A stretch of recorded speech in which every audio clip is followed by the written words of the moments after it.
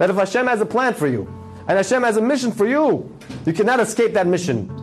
Which means that if you have a difficulty in respecting your parents, in being a better husband or better wife, you have a difficulty in your anger at work, in your anger, your jealousy, anything that you came to this world for, you can't run away from it. Hashem is going to keep testing you in ways until you finally pass the test.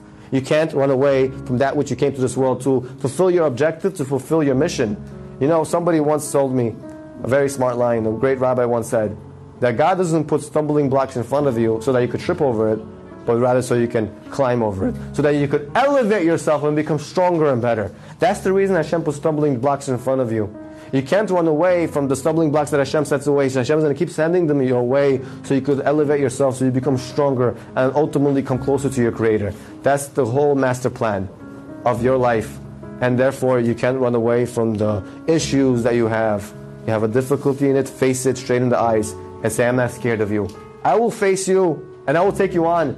By running away from it, you're only hurting yourself.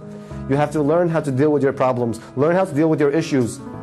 And the way you learn how to deal with it is through the Torah. The Torah is our guide. Torah, Ora, your light.